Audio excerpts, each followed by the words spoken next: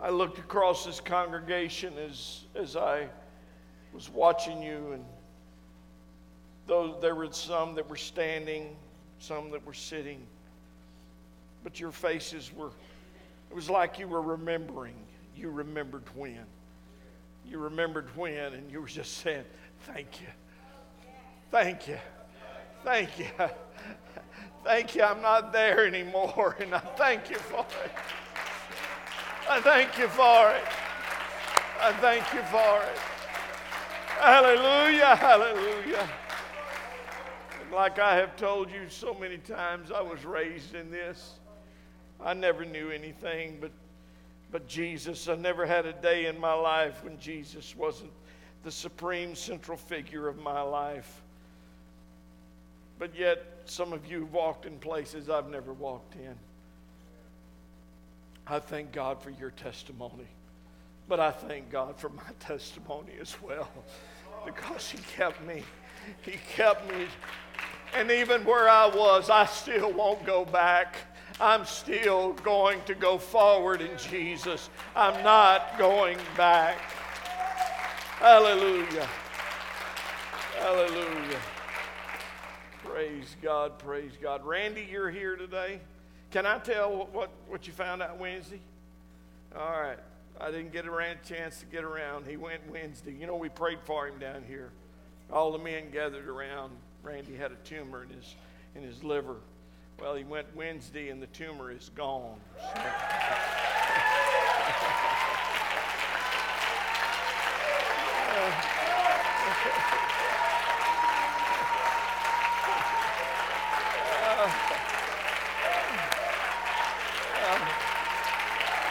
Yeah.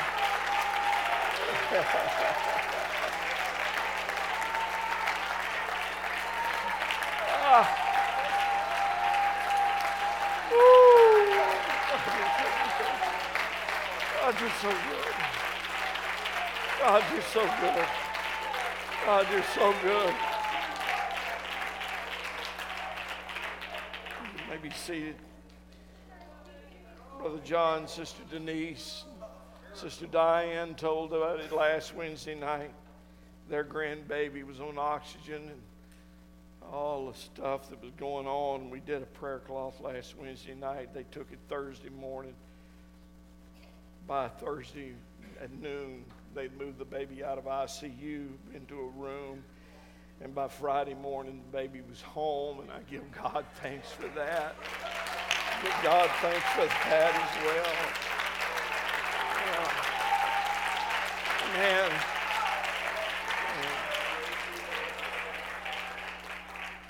I don't know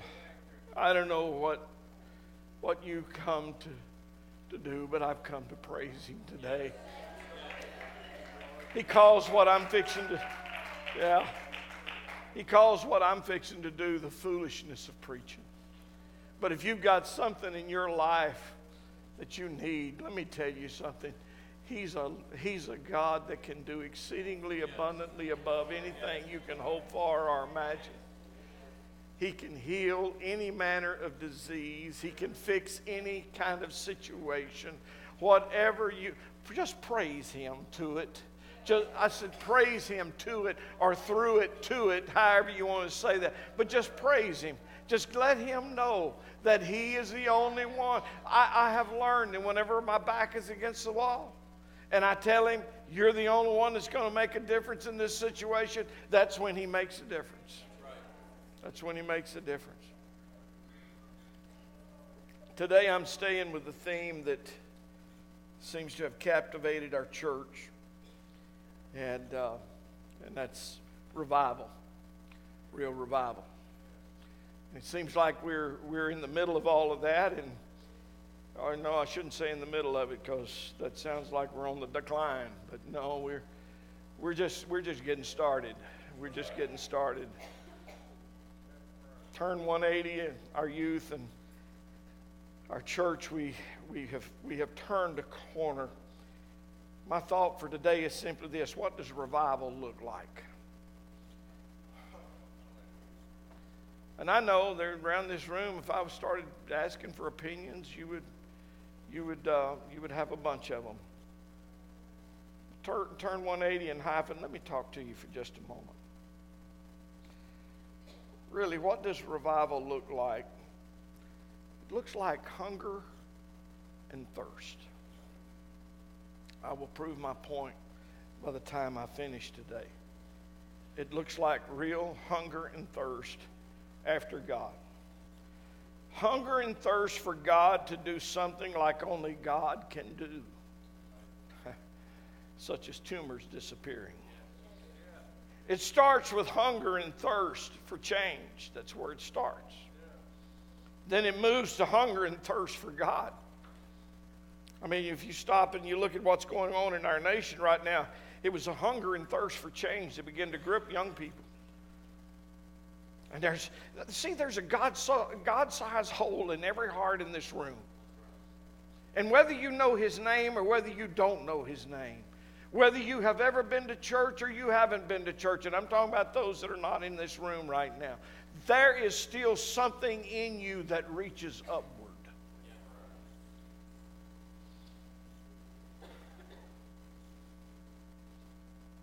So the second thing that happens is hunger. We begin to hunger and thirst after God. Thirdly, it becomes a passionate hunger and thirst for the supernatural. That's the next thing that happens is we get tired of status quo. We get tired of saying God can do anything and never seeing Him do anything. In other words, we shout around, God forbid us to shout around Randy's tumor being gone for the next 6 months. Somewhere around next week, we ought to have another tumor, or maybe today, another tumor that disappears out of our sugar diabetes healed today, or heart trouble, or that's whenever Jesus went wherever He was going, what happened? Miracles. When He got ready to teach, what did He do? He performed miracles. Once you've performed a few miracles, anybody will listen to you. And that's where I think we are. And then, of course, as I just said, the last thing is a real hunger and thirst for God to do something that only God can do. I will prophesy this. There's something about to happen in the United States that even the news media is going to say, only God. There's no other way for this to have happened other than God. Now, I don't know if it's going to come in a week. I don't know if it's going to come in a month. I'm just prophesying it's about to happen. And when it happens, you can say, well, we were told. Hyphen and turn 180. In the early years of my life, I heard prophets such as T.W. Barnes and elders like T.F. Tenney make statements about end-time revival will come through our youth. I totally concur with that. Here's the thing is, I am now the senior generation, and I am no longer that generation that revival was prophesied would come through. Turn 180. Hyphen, you're that generation. You will change the world. Did you just hear what I said? You will change the world. Many thought the Jesus movement of the late 60s and the early 70s was the end-time revival. My personal opinion is those that made that proclamation were not wrong. The Jesus movement of the 60s and the 70s, which that's where I grew up, was just the beginning. It was the beginning. We're wrapping this thing up. The moment it was obvious that something supernatural was here, something that had been prophesied about since the turn of the 20th century, all hell began to break loose. That's what happens when revival comes. Revival gets messy, y'all. If you think we're going to get into revival and it's going to be just clear sailing and we're just going to rejoice because people are getting the Holy Ghost and miracles, no, we're going to have some devils that's going to talk back. Well, let me tell you something. You're covered by the blood of the Lamb. You ain't got to be afraid of that stuff. Revival gets messy. Revival has a tendency to get messy, but you know what? If you go back to Pentecost, it got messy. It really did. It's what happens when revival comes. Listen to me. This is a very important point, and if you don't catch anything else I say today, I want you to hear this one line. In the end-time revival, hell will lose much of its potential population.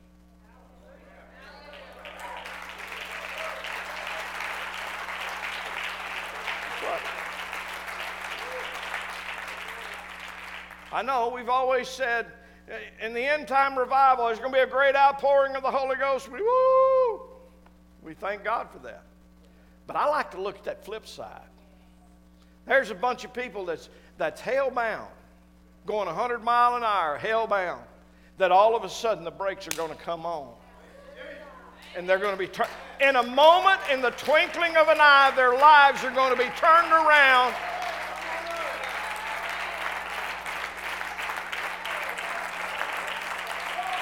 Yeah.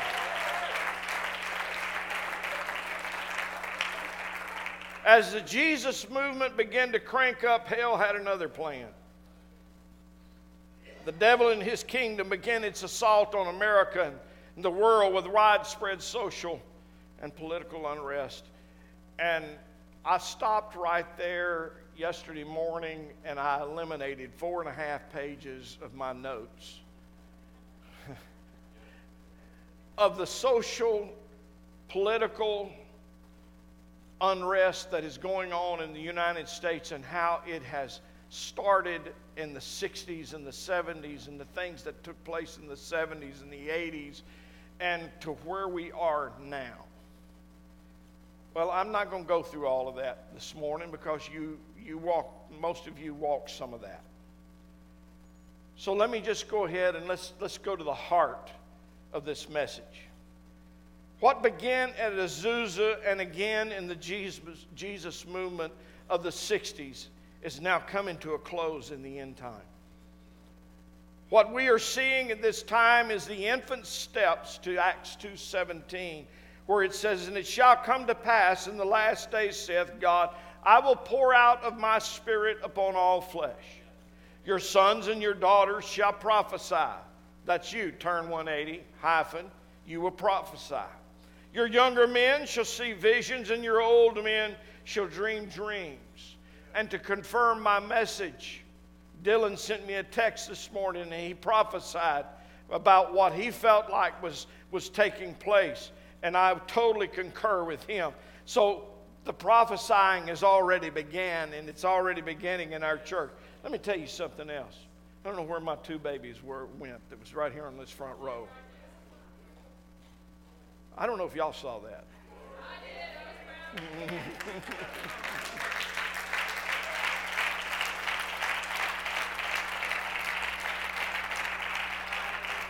John, you had your eyes closed most of the time while you were singing, but you're singing, "I won't go back," and them two babies, and their hands up, and I'm thinking, they have no idea.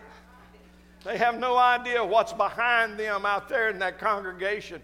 There's drug addicts out there, and there's ex-drug addicts and ex-alcoholics, and there's ex-devil worshipers, and there's ex-this and ex-that. But the blood of Jesus,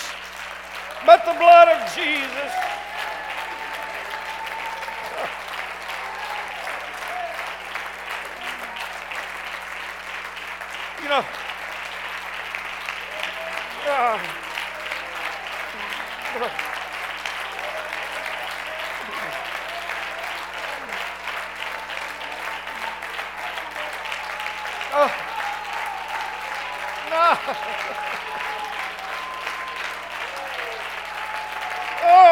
yes.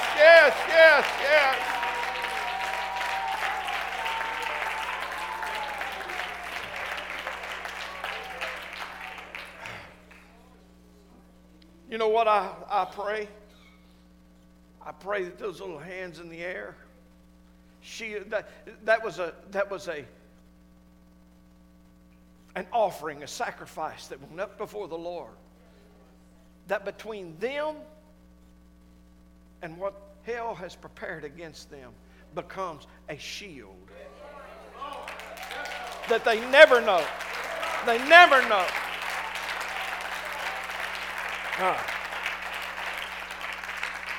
Get ready. Get ready. Revival is here to stay. Revival is here to stay.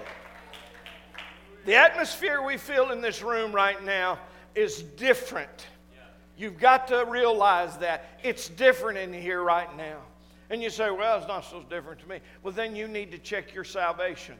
Okay? And I don't mean that in a crude way. But you need to check yourself because there's something different in this place.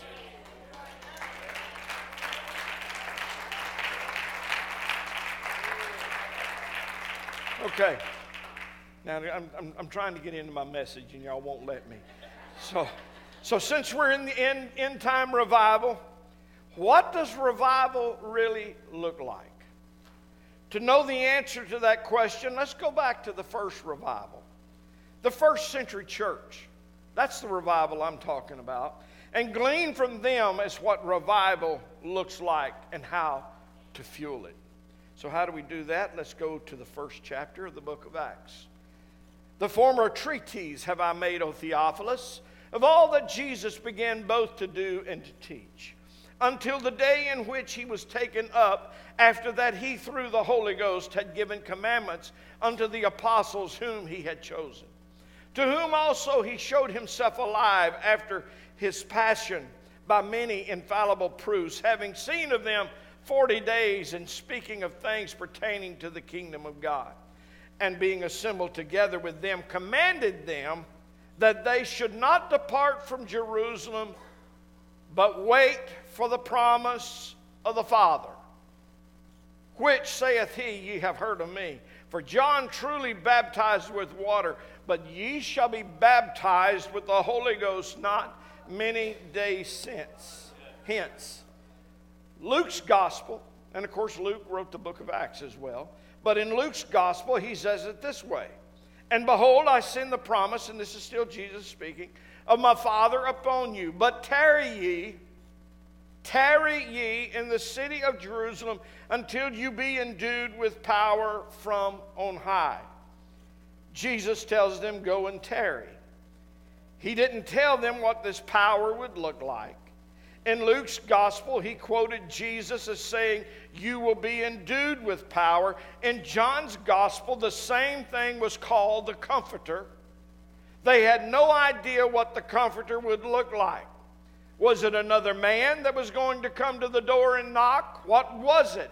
What was going to happen? Jesus just said, go and wait. That's why I want us to understand something. Revival may not look like what you have already in your mind.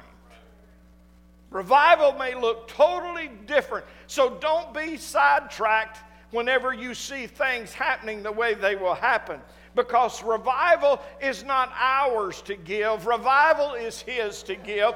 And it will look the way He wants it to look. And it will perform the way He wants it to perform. And what it does will blow mine and your mind.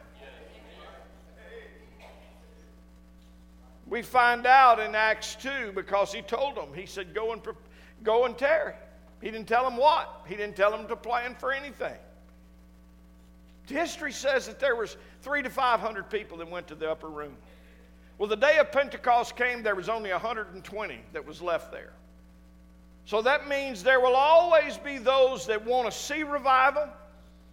Randy, you and I have talked about this many times. They want to see revival, but they're not going to invest in revival. And I'm not talking about money. I'm talking about prayer, fasting, seeking the face of God, and just getting down to the nitty-gritty. They want to see great jubilant services, but it's going to take more than that.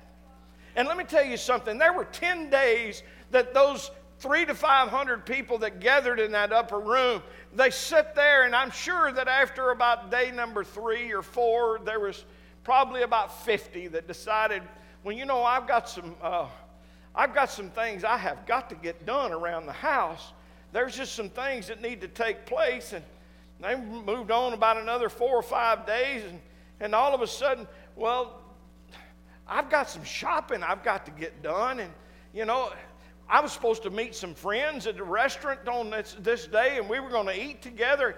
You know, there's just, you see, here's the deal.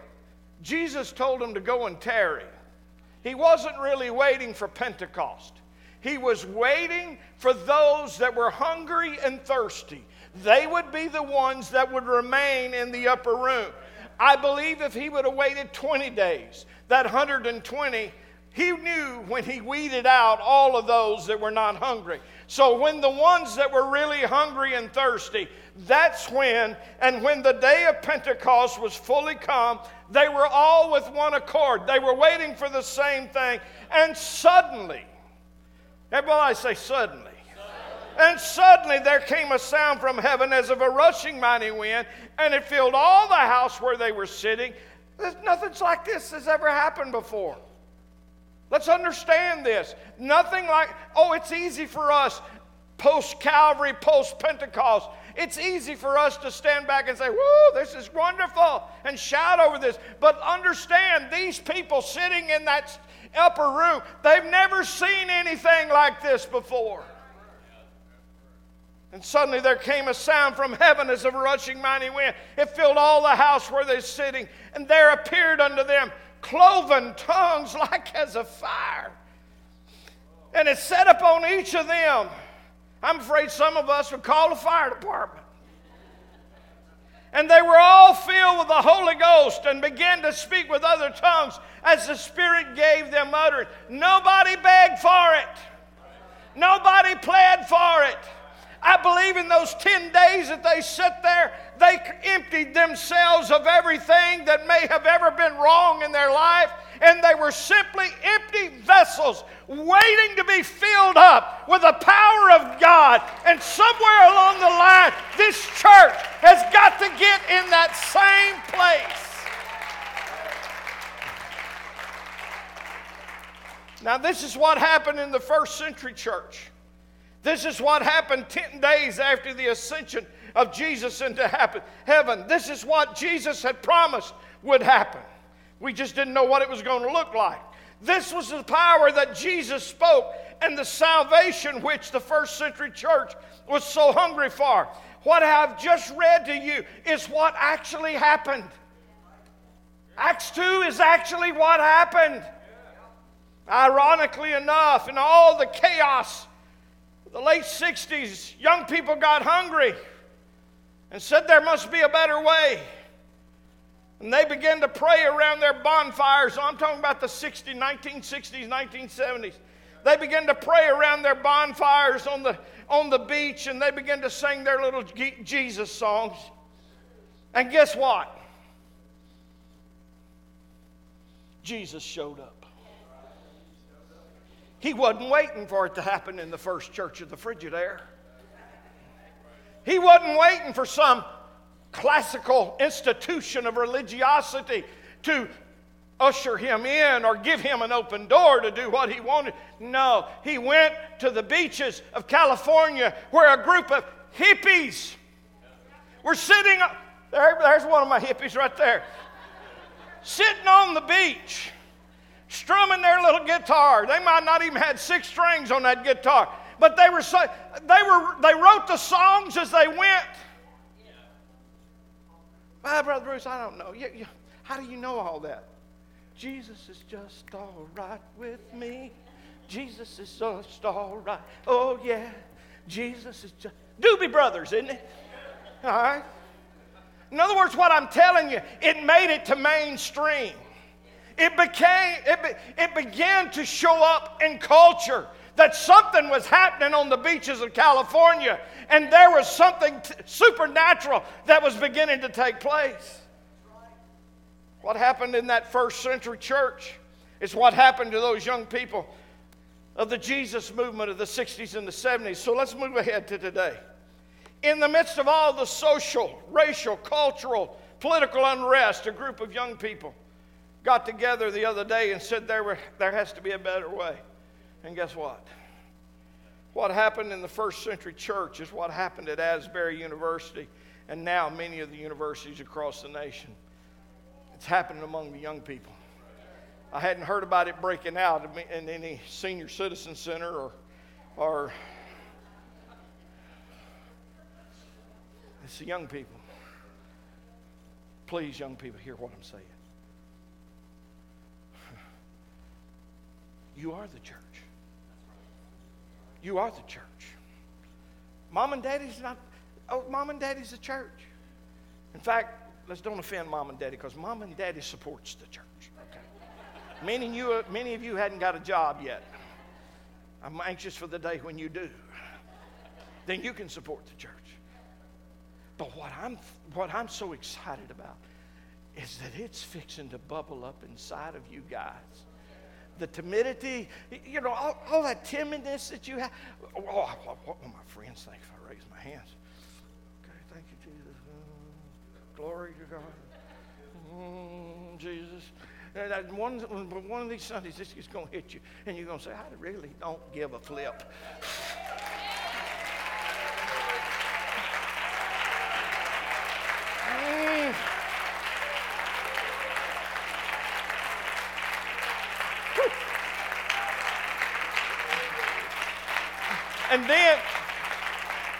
And then you'll sing that old song, I'll never be the same again. I'll never be the same again.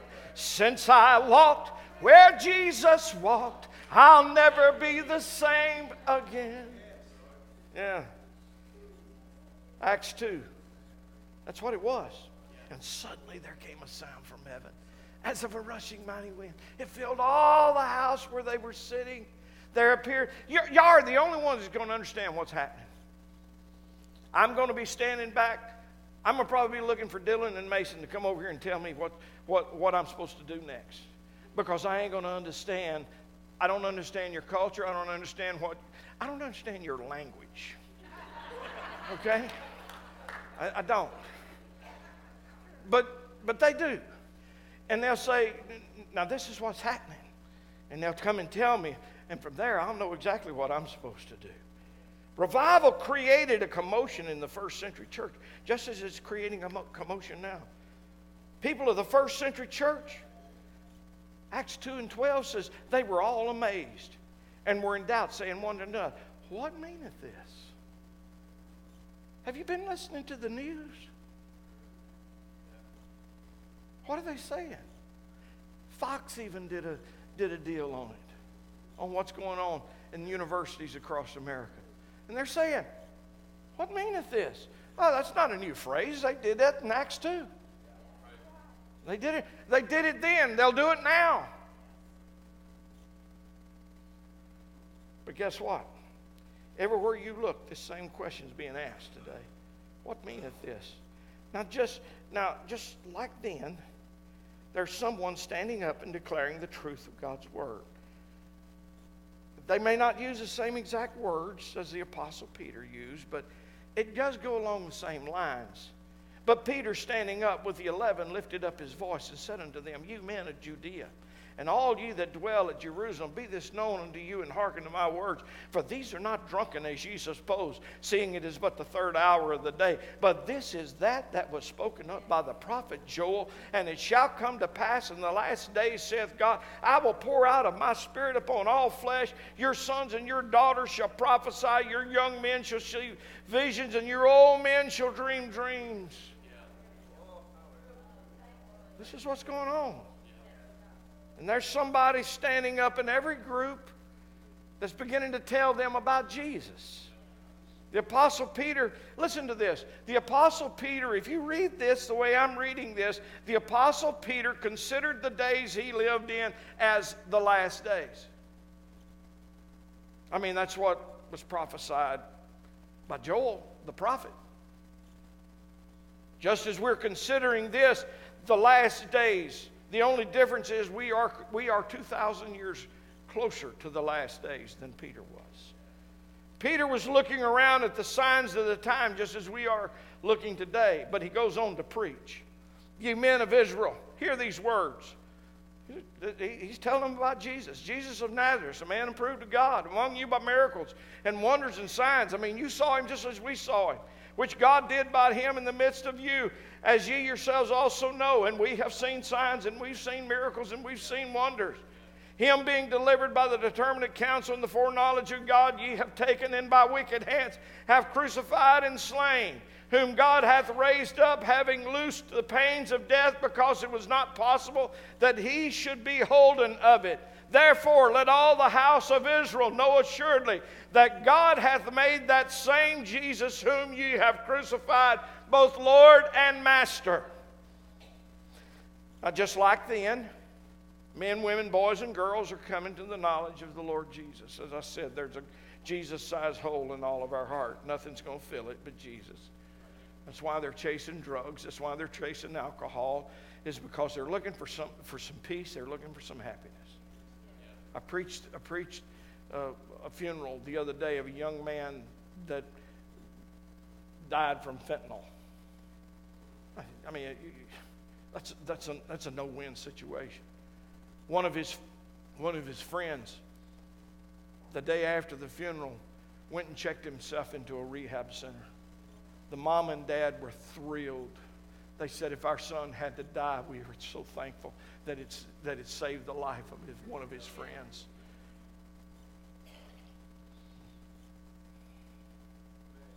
They may have never heard the name Jesus, but that there is something inside of everyone that is resonating with what is happening.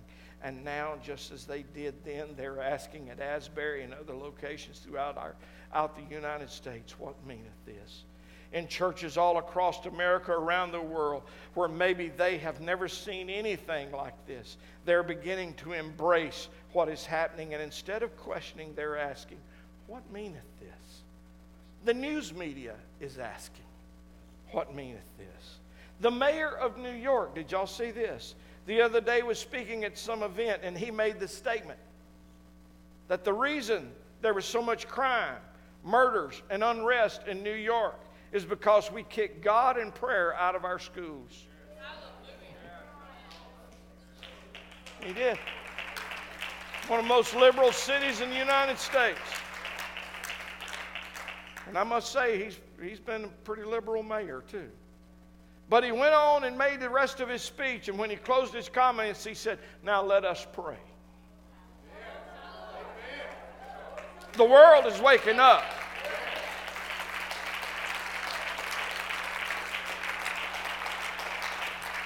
The world is waking up. Let it never be said that the Apostolic Pentecostal Church was the last church to wake up to what God is doing in these last days. It's time for all of us to wake up, to get hungry, to get thirsty, to be ready to do whatever it is that God requires of us.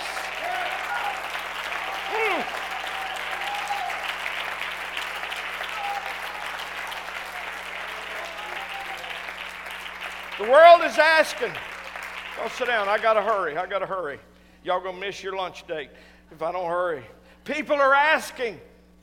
Non-church going people are asking. And now, just as then, in the 21st century, as it was in the first century, they're asking, and it sounds something like this. Now, when they heard this, they were pricked in their heart, and they said unto Peter and the rest of the apostles, men and brethren, what shall we do? What am I going to do about my life, is what they're saying. How do they don't know these terms, they don't understand it, but this is what they mean. How am I to be reconciled back to God? After all I have done, after all I've been through. I preached the funeral of another man this week before last. He lived his senior part of his life thinking that God could never forgive him for what he had done. He had the Holy Ghost, baptized in Jesus' name as a child, drifted away from it. His family talked to him. Everybody tried to reach out to him. I stood right back there about where Brother Shorty is sitting, and I talked to him one day, and I was telling him, look, the whole idea of the prodigal, The father never said, go get back in your mother's womb and be born again. All he said was, bring a robe and put it on my son. Put a ring on his hand. In other words, authority and power. Put sandals on his feet. My son that was once dead, he has now come back home. That's why they don't know what they're asking. Look, from the very beginning of the earth, we have all been known as God's children. We've all been created by Him. But it's been our choices to walk away or to walk toward. It's been up to us as to what we will do. But there is something in the heart of every man, woman, boy, and girl that is beginning to cry out, there's got to be a better way.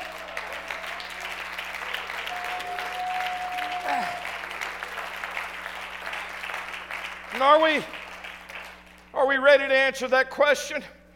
Are we ready to answer as Peter did on that day? Then Peter said unto them, repent and be baptized, every one of you, in the name of Jesus Christ, for the remission of sins, and you shall receive the gift of the Holy Ghost. For the promises unto you and to your children and to all that are afar off, even as many as the Lord our God shall call. This 38th verse is what is happening at Asbury. And the other universities, they're talking in tongues. They are. They're talking in tongues. And other places. Can I just side note here? Let me chase a rabbit for a second. Asbury is a Methodist university. The Methodist Church is in absolute turmoil right now because there's a portion of it that wants to license gay and lesbian pastors. I'm sorry, the Word of God is against that. No church affiliation, no church board has the right to change anything in this book. No one has the right. So where does God show up? He shows up in the middle of a place that's full of controversy because there's a group of young people that's not part of the discussion. They don't have a voice in it. They're just hungry and says, there's got to be a better way. There's just got to be a better way. And he sees the hunger. And like the sound of a rushing mighty wind in the field. The 38th verse is what is happening at Asbury and other places of revival as it broken out. This is what happened here last Sunday. We not only saw the fulfillment of the 38th verse in Colton, but we saw it as well in as many others that got hungry and just got renewed all over again in the Holy Ghost. Some of you just got it all over again. History is repeating itself. It is the end time revival. Now, a closing question.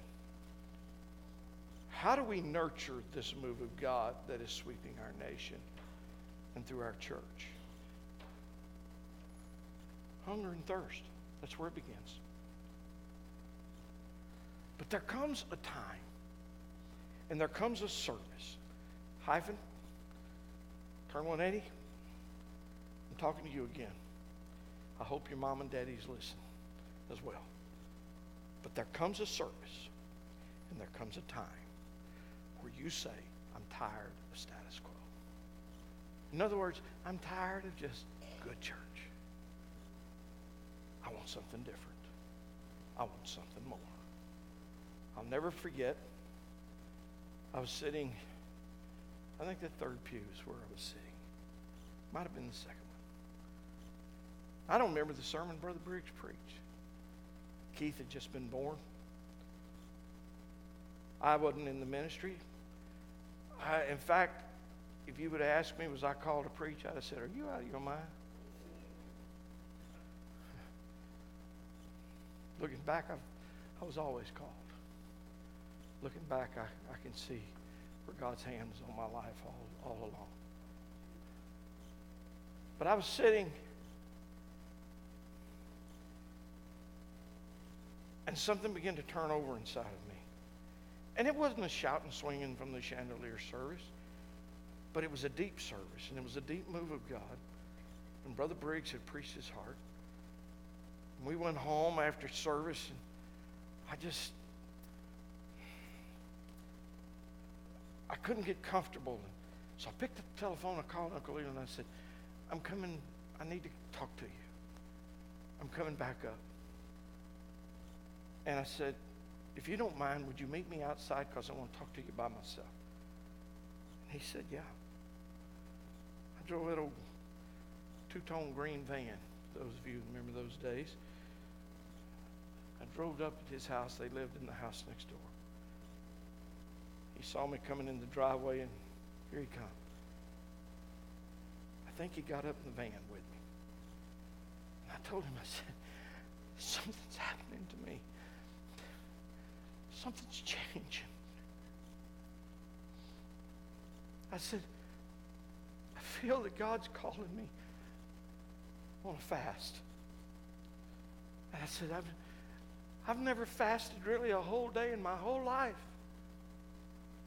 To me, if you get up in the morning and you don't eat breakfast and you don't eat lunch, by 3 o'clock you're good. By 3 o'clock you can eat. That was my philosophy. I still obey that philosophy from time to time. I said, something is happening. And I looked at him and I said, I'm committing to you. I don't know how long I will go. But I want you to pray. And I said, I don't want you to tell nobody. I want you to pray that God give me strength. I won't go more than 7 days, but I don't even know if I can go that long because I've never really gone a whole day.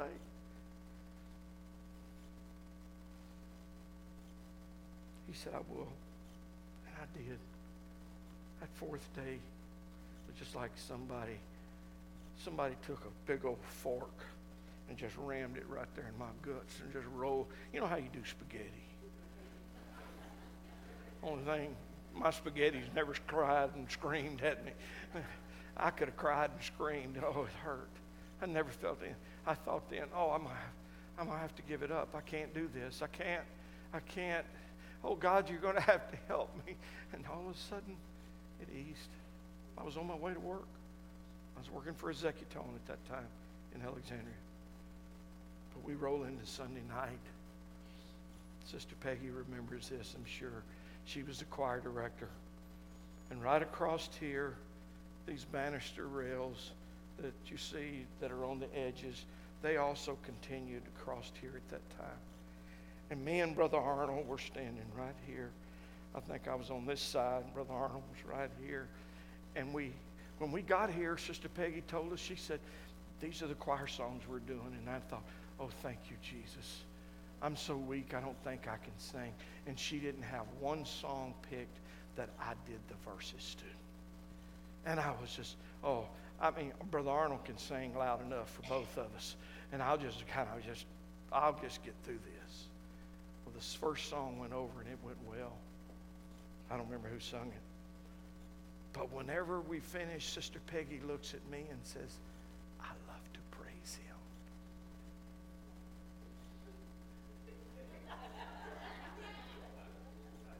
It was one of them songs where I just had to rip it with my guts. One of these days we'll sing it for you. But y'all gonna have to shout if we do, I promise. I don't even care if it's motivated by God or not. You better shout if we do it. But I started singing. Brother Arnold didn't know what was going on with me. All I know is that I didn't hold the microphone in my hand. I did what Lana does. I held on to that stand. And she does that because she gets dizzy up here. If you wonder why she does that, she has a reason. And I totally understand that. I was just weak. I was holding on to that, and she says the chorus again. And the chorus again. And the chorus again. And I'm thinking, if you do chorus one more time, I'm going to make a scene because I am going to pass smooth out. Chorus again. Jesus, you're going to have to help me. Guys, It was like warm oil that settled at the top. I still remember it. It went over my entire body. It was like I had never missed a meal in my life. I was fully energized. I took the mic off of the stand. I come out and across this platform, and somewhere in there, I stopped the music and preached my first sermon.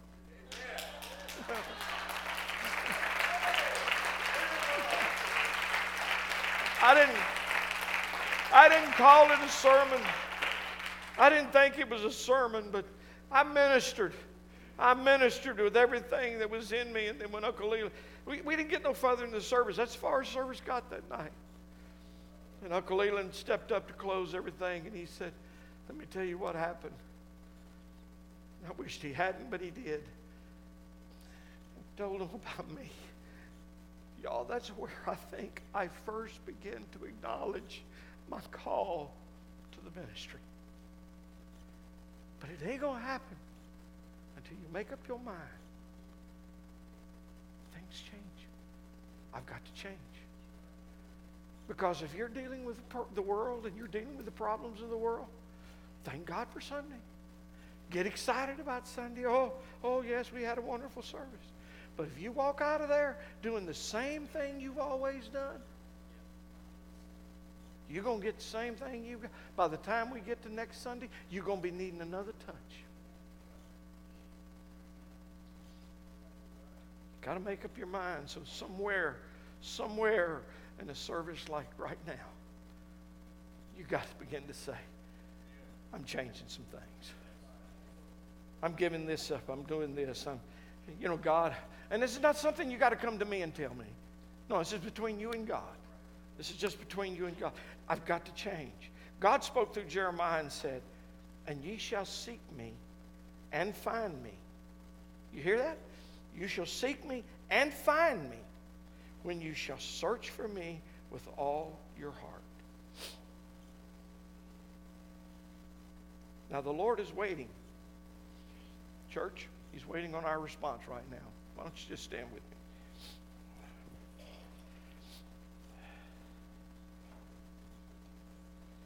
The Lord is waiting on our response. Are you excited about revival that is happening around us and in our world? Are you? I mean, really, I need an answer. Are you excited about that? Okay. Do you want this to continue? Man.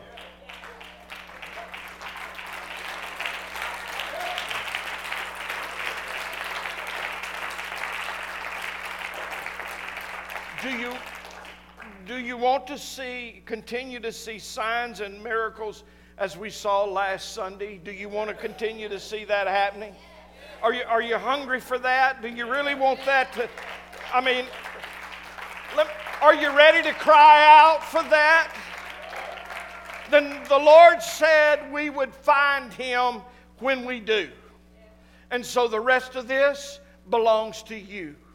If you're ready for this to continue, and you really want more than you've ever had before, it's time to move out of your pews, and it's time to move in around the altars. And I'm not talking about you got to kneel and squall, but throw your hands in the air and begin to cry out to Him. I'm ready for change. I'm ready for revival. I'm ready to celebrate you, Lord. Why don't we give Him one more hand of praise? Celebrate Him as long as you like today.